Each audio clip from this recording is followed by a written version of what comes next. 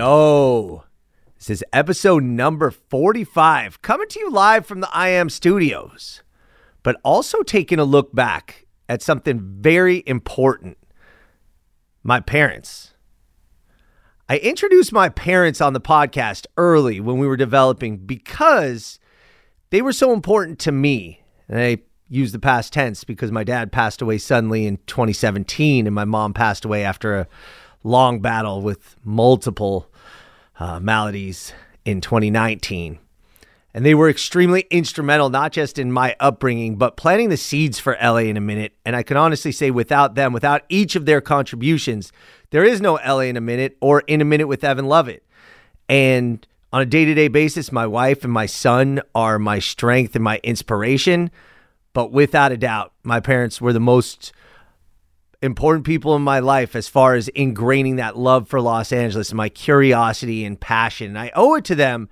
And it's a testament to my team that we're able to bring them on the show in kind of a magical way. And it's something that for me gets me a little bit choked up. So I'm hoping that this is something that introduces you to my parents, these wonderful people that really are the reason why In a Minute exists. And additionally, this episode, we do some fun stuff. Before that, there's a mailbag, kind of a getting to know me. Again, this is a really personal episode. One thing that I learned this week, which is awesome because it's something that all of us use all the time and more. And of course, you know it happened right here in Los Angeles. And as always, I close out with one thing to do in LA this week. And this is really one of my favorite. And I'm going to just give you a sneak peek. It's something to eat and something with an amazing crunch. But stay tuned. This is a fun episode and a personal episode. It's a look back. And before I forget, this episode is brought to you by McKenna Cars. McKennaCars.com. With 9 dealerships in LA and Orange County, all roads lead to McKenna. That's McKennaCars.com. All right, y'all. Let's get into it.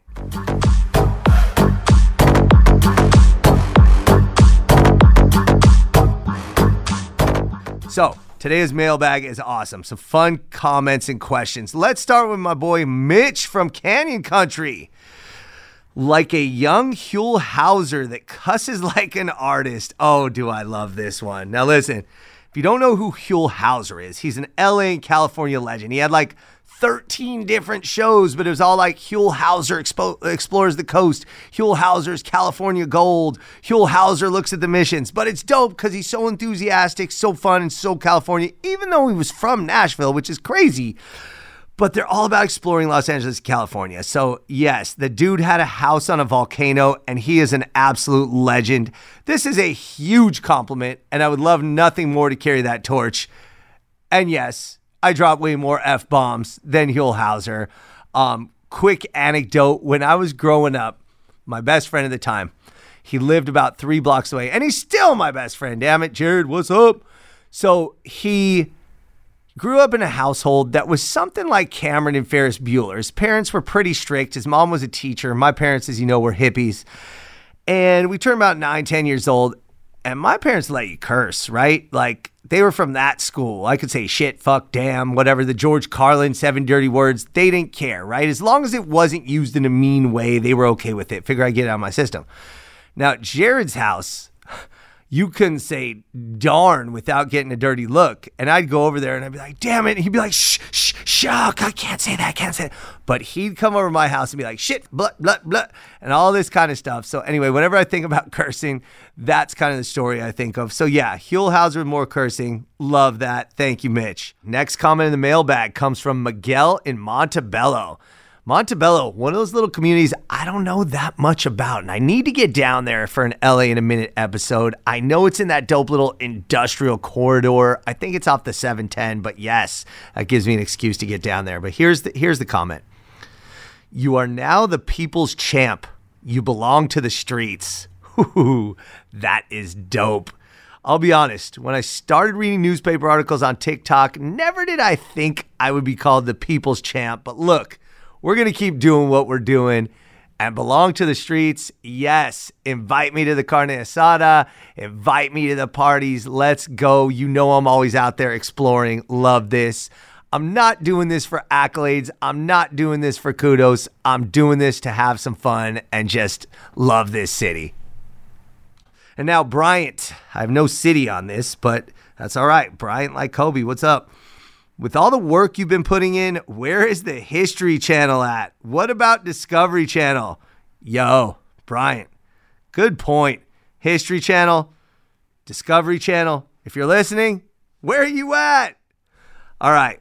And then if you remember, every Friday we're doing the What I Learned. We got a good contribution this week from Bismarck_Productions. He said, to design the Oscar, Mexican actor-director Emilio El Indio Fernandez posed nude to have the Oscar designed with him as the model. Now, you know I had to check, do the homework, and verify it because that model figure, that little statue is sleek and fit and lean. And I never really thought about there being a model, but let's check this out. Look, looks like Fernandez really was the guy. And the Oscar, by the way, is the Academy Award. It was officially nicknamed the Oscar in 1939, but they say it might as well be called the Emilio. And the dude was Mexican, born in Coahuila, Mexico in 1904. He was a screenwriter, actor, director in the Mexican film industry and the American film industry. And because he was friends with famed Mexican actress Dolores Del Rio, who would go on to marry the man who designed the statue, Cedric Gibbons, she recommended the perfect guy, her friend Emilio. And by the way, Emilio Fernandez was in 1947's The Fugitive, the original, The Night of the Iguana, and Bring Me the Head of Alfredo Garcia. So some classic films, and that was a good tidbit. Thank you very much, Bismarck Productions. All right, so that's what I learned from you. But here's what I learned doing my research and putting some episodes together. Let me get right to it. The internet.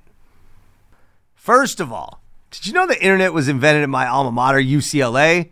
Bruins! Go Bruins! A clap! That's right. October 29th, 1969. Professor Leonard Kleinrock and student programmer Charlie Klein sent a message to Stanford University on what was called the ARPANET. So let me put something in perspective. This ARPANET, the whole infrastructure for these computers at the time, and maybe you've seen these images, it's almost comical, but like for 1 megabyte, 8 megabytes of information, these computers were bigger than trucks. They were almost the size of like a big rig just to try to process these tiny messages. And at the time, these mathematical equations, you know, like the size of a classroom, basically. And now we have supercomputers in the palm of our hand that process terabytes of information in fractions of a second. It's just nuts. That message, that first message that provided the foundation of everything we do, everything all of us do every day, the internet, that message, low, as in L-O. That's it. The message was supposed to say log in, but the computer system crashed after the O. Now, obviously they got that up and running. For the next 25 years, the ARPANET turned internet was used for academic, military, research purposes. Till a company called CompuServe created email, forums, message boards, which became popular, right? And now, look, I don't know how old you are. I used AOL. You remember those CDs? They were everywhere. They were crazy. I had heard of like Prodigy and CompuServe, but I was an AOL guy. I just was. We didn't know what was going on. It was popular. It was fun, but none of us knew what was really going on at the time, right? But turns out that trolls were existent right off the bat too. Threats, vile messages, libel, name calling. Well, somebody sued CompuServe saying they were liable for what their users wrote. Full stop. Imagine today if Google, Meta, Facebook and Instagram, or Twitter, for Christ's sake, was liable for everything their users wrote, if they had to regulate every word, every threat, every troll. Dude, come on. The internet would be impossible to navigate, and these companies can never exist. The internet wouldn't exist. So here's what I learned on that. Turns out our good friends in Congress actually had the foresight to pass something called Section 230. Not going to get into the nitty gritty, but basically Section 230 said these companies are not responsible for what users say. And this is what allowed the internet to flourish. And look, I get hate messages, spam, definitely trolls, but I couldn't be who I am without the internet, and neither would any of us. So just remember, Congress in Section 230 allowed the internet to exist. That internet, which was invented at UCLA. So I thought that was some awesome facts that I learned. Now, speaking of the internet, the inspiration for me to start Ellie in a Minute, which begat In a Minute with Evan Lovett, is my son. And this is the therapy session for this week. This is a serious one. To touch on that, it's my son basically inspired Ellie in a Minute because he was 8 years old, really getting into screen time on the internet. And I told him, look, you have to have something productive and or educational to watch. And that led to me holding the newspaper up, which were the primitive versions of Ellie in a Minute. So thank you to the internet and thank you to my son for inspiring that. So flash forward. Coming home from a funeral last week.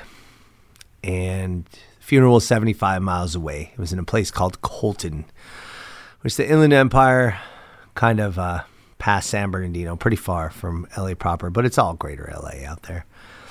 And we're coming home in the rain and, you know, post-funeral, everybody's in a mood. My wife and son in the car.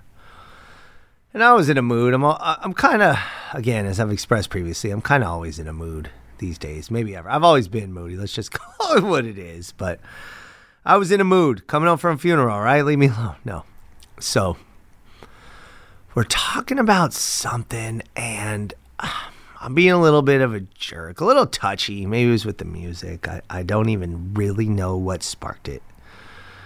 But my son says out of nowhere, not out of nowhere, but again, nothing that I saw that was relevant. He's like, "You're always so hard on me." And I was like, what? Look, and this is the truth. I'm super encouraging.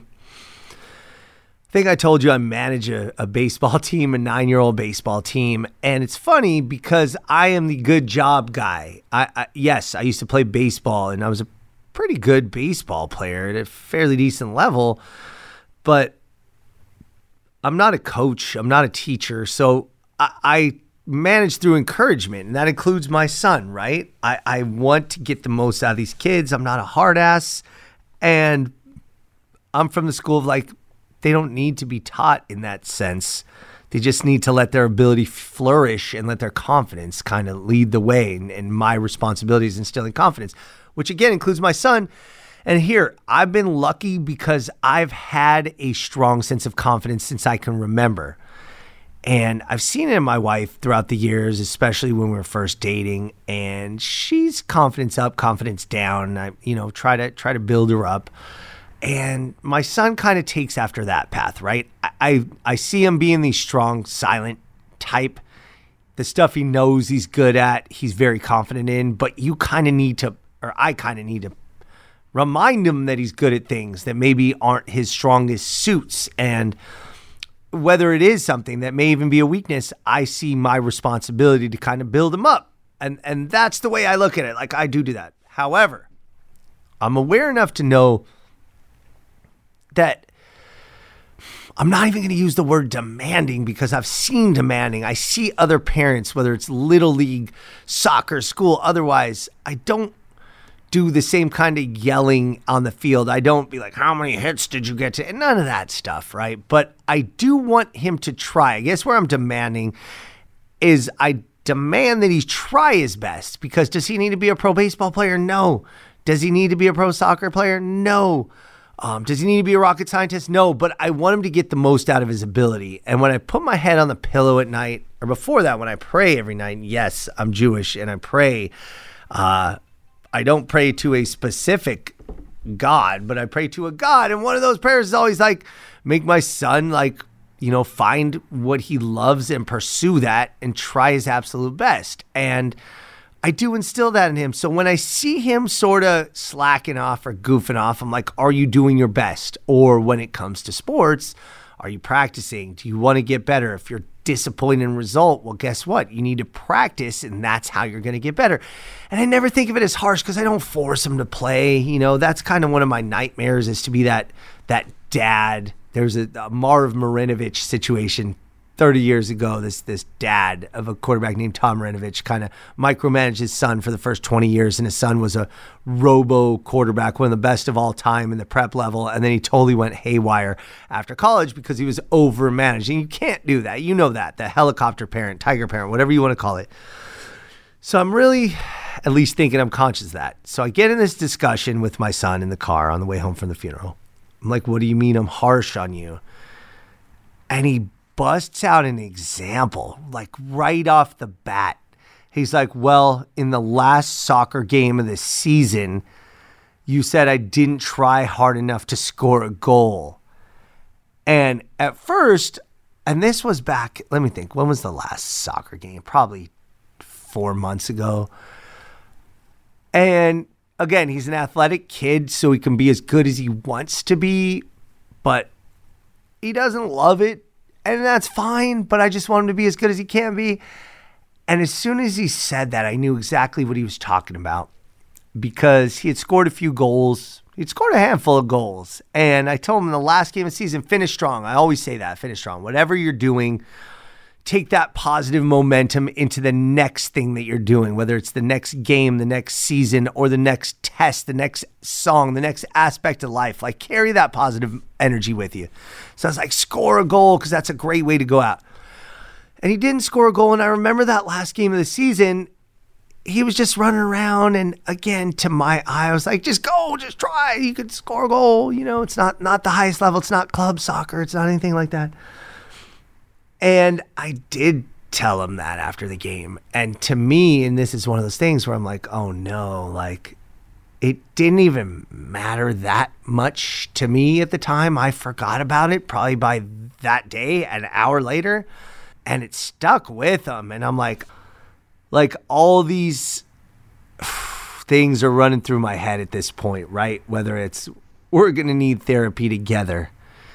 He's going to resent me. He does resent me. And he's 9 years old, which is a crucial point, right? This is the age where you start to remember things about your parents, about your upbringing. It's the foundational things that form how your life is going to evolve. And my boy is fairly sensitive, and I know that. And he's going to be great when he's going to do whatever it is that he does. But he doesn't want to be pushed. And the more I push him, the more he turns away. And I know that. And that's not how I was. And it's tough for me to relate. It really is. And here's what's funny.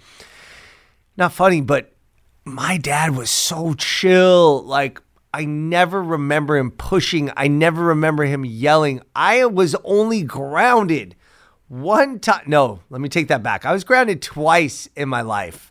Okay. And they were with damn good reason, right? My dad didn't even yell at me, at least, a lot. One time I was grounded because I moved my mom's car, an 86 Ford Tempo. This is before I was like 14. I shouldn't have been driving. I thought it was all cool in front of my friend.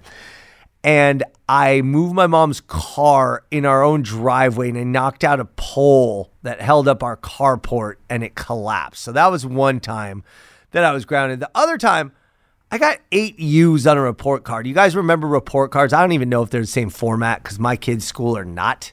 But back then it used to be like grade, I think it's like work ethic and behavior, right? So you get like AEE is the perfect grade. Well, I would be the kid who get like AEU because I would talk nonstop in every class. Well, one report card, I got 8 U's, 6 in like citizenship or behavior, and 2 in work ethic. And my dad, I remember I had a friend over. He sent my friend home. He's like, Justin, can you have your dad come pick you up? And then he just... whew, yeah, that was actually probably the most pissed he ever got. But he was never mad about sports. He never pushed it. And all this is going through my head while I'm with my son at this point where I'm like, oh my God, dude. Like, the one thing I want is a good relationship with my son. I truly do not care what he wants to do. I will support him and love him and be proud of him.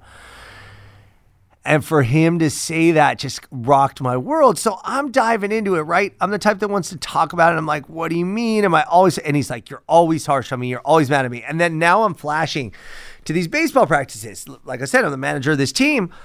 Well, guess who's the kid who's been yelled at the most on our team? It's early in the season. We've only had like 4 practices. I've already singled him out and yelled at him twice. And like, look, yes, he is screwing around. I think objectively, there is the fact that he's kind of taking liberties knowing his dad's a coach. And I feel like I got to put him in check.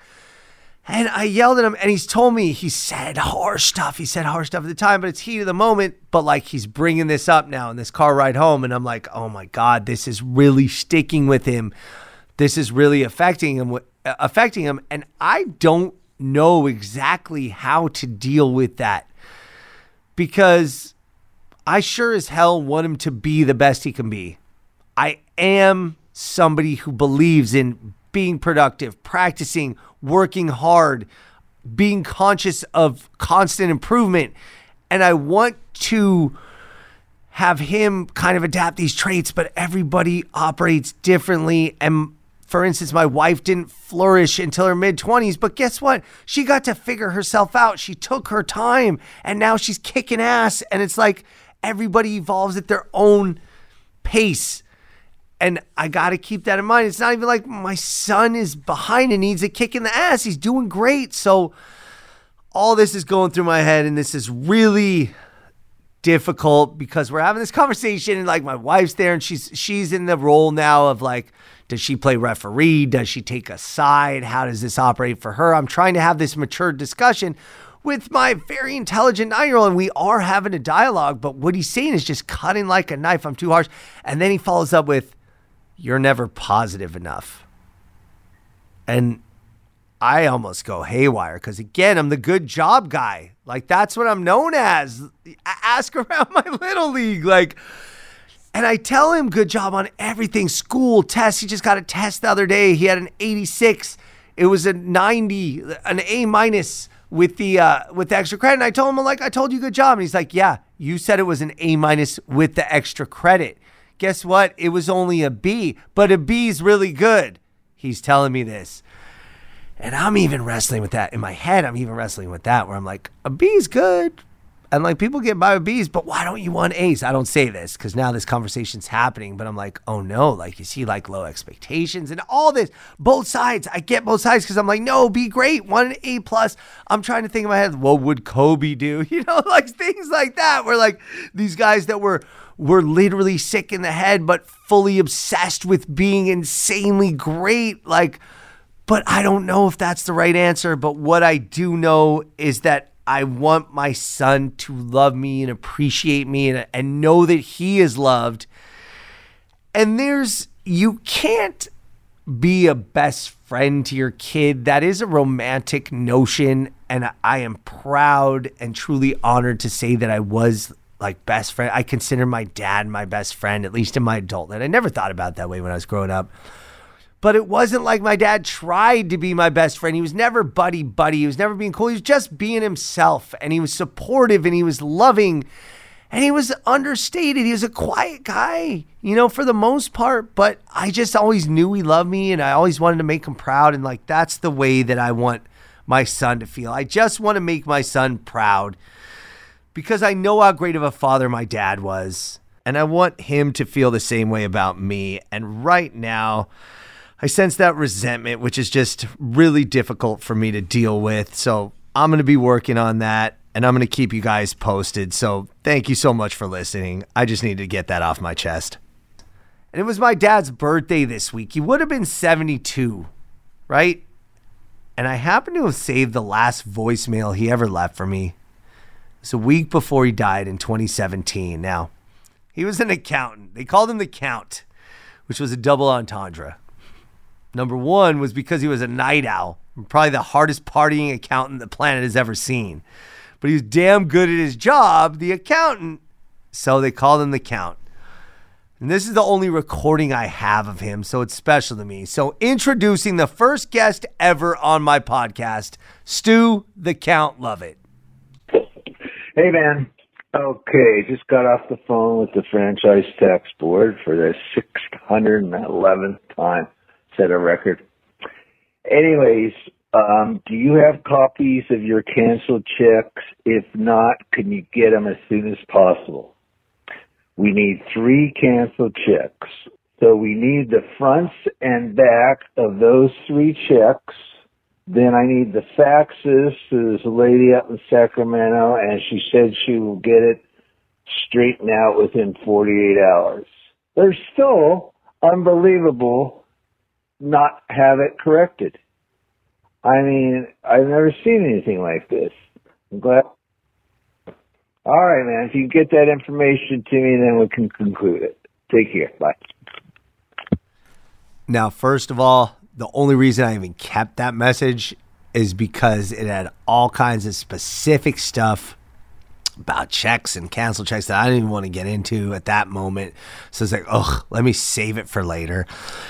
And luckily, if you will, I recognized that it was probably fortunate that I had saved that. So the second point is that message came in at 1:39 in the morning, and that is perfect Stu Lovett, where he was just getting down to start doing the serious work after he had probably had who knows how many edibles, who knows how much smoke, maybe a painkiller or two, maybe a drink or two, but man, he was good at his job and he was a great father. But look, maybe even more important, no, I can't say that, but equally important, and I would be remiss to not have my mom on the show as well. But here's the second guest, Dina Mangus Lovett. And by the way, she was known as the Mangus. They went on a trip down to the south, and they were on the Kangamangus Highway. And my dad, who used to always give everybody crazy, funny nicknames, said to my mom, "You look like a Kangamangus." And at first he was calling her Kangamangus, but that ended up being shortened to Mangus. And everybody who knew her for the last 20 plus years of her life knew her as the Mangus. So without further ado, here is my mom, Dina Mangus Lovett. Hey, baby bird. I love you and I miss you. I was thinking, you guys should think about leaving Felix here over a weekend night, like Friday or Saturday or whenever you want, so you guys can just go out, the 2 of you, and have a good time. You deserve that for yourselves, and plus it gives us a chance to interact with our wonderful little boy. He's turning into a big boy, and I'd like to have him sleep over before he gets to be like 30. So I love you. And I want to again thank you for bringing that guy over in regard to the carpeting. You're very kind. You're so special. I love you, I love you, I love you. Give my love and kisses to Nene and Felix. Bye-bye. Whew, that one is really tough to listen to. That is my mom at her truest, and the reason why I kept that voicemail, here's the truth. Told you that the last 20 years of her life, my mom was an addict, frankly, to prescribed pain pills and stuff, and she'd have good days and bad days.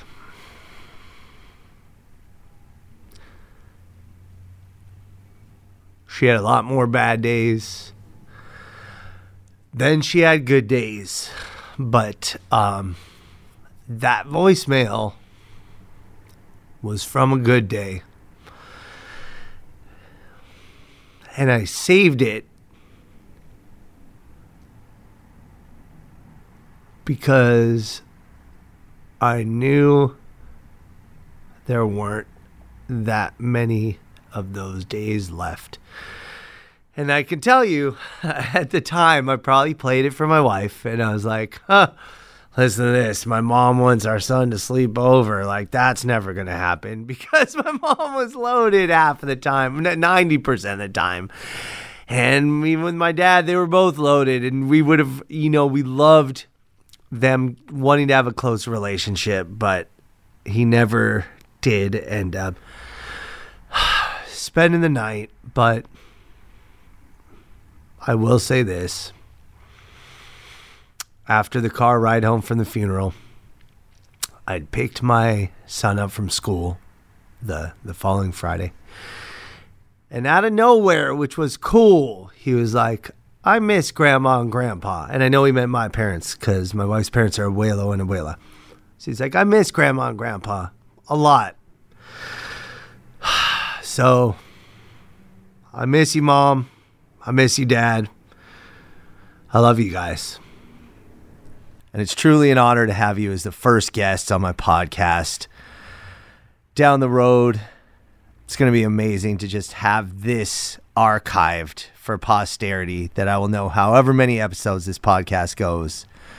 That you two were the first guests ever, and that really means a lot to me. So thank you both. Okay, so in honor of my dad, one thing you need to do in LA this weekend is this. And the reason why I say in honor of my dad, because my dad used to take me here as a kid. And this is still probably my favorite restaurant in LA. And those of you that know, go to Pioneer Chicken. There are 2 left. The one in Boyle Heights is the one I know and that I've been to recently, and it's still just like you remember it. It is literally the best fried chicken. It's this orange fried chicken, which with such crispy skin, that crunch, you can hear it from like 25 feet away. And it's some of the best LA memories. And you got to understand, Pioneer was actually the king of Los Angeles fried chicken in the 70s and 80s. It was bigger than Popeyes is now. It was bigger than KFC. There were over 200 in Los Angeles. And it's a crazy story. I did an episode on it, why they got shut down, why they sold to Popeyes. But there are the 2 left. And the one in Boyle Heights, 904 Soto Street. Go see Ernesto. He's making it happen. I hope they expand, and I will support them forever because it's like I remember. It's so fun and so delicious. So check that out. I get the 8-piece because I'm a glutton, and it's my damn favorite food in the world, and I want to finish, and then I want to have another meal, and then I want to have a third meal of it. Don't sleep on that coleslaw. The biscuits are so good. Get some honey with that. The mashed potatoes and the gravy, and if you're nice like that, get the gizzards too. They're so good. Everything there is so good. And don't forget, Pioneer introduced Orange Bang to the world. And my son loves that. And I love that. It's this fluffy orange drink. And it was award-winning. But that is also all about Pioneer. Go there. That's what you do in LA this weekend. So you heard about our sponsor today at the top of the show, McKenna Cars. Let me tell you the McKenna Cars story. Check this out. In 1949, when 16-year-old Mike McKenna was arrested for streetcar racing in South Boston, the judge gave him 2 options: serve time or serve his country. Well, he chose the latter, and he joined the Marines.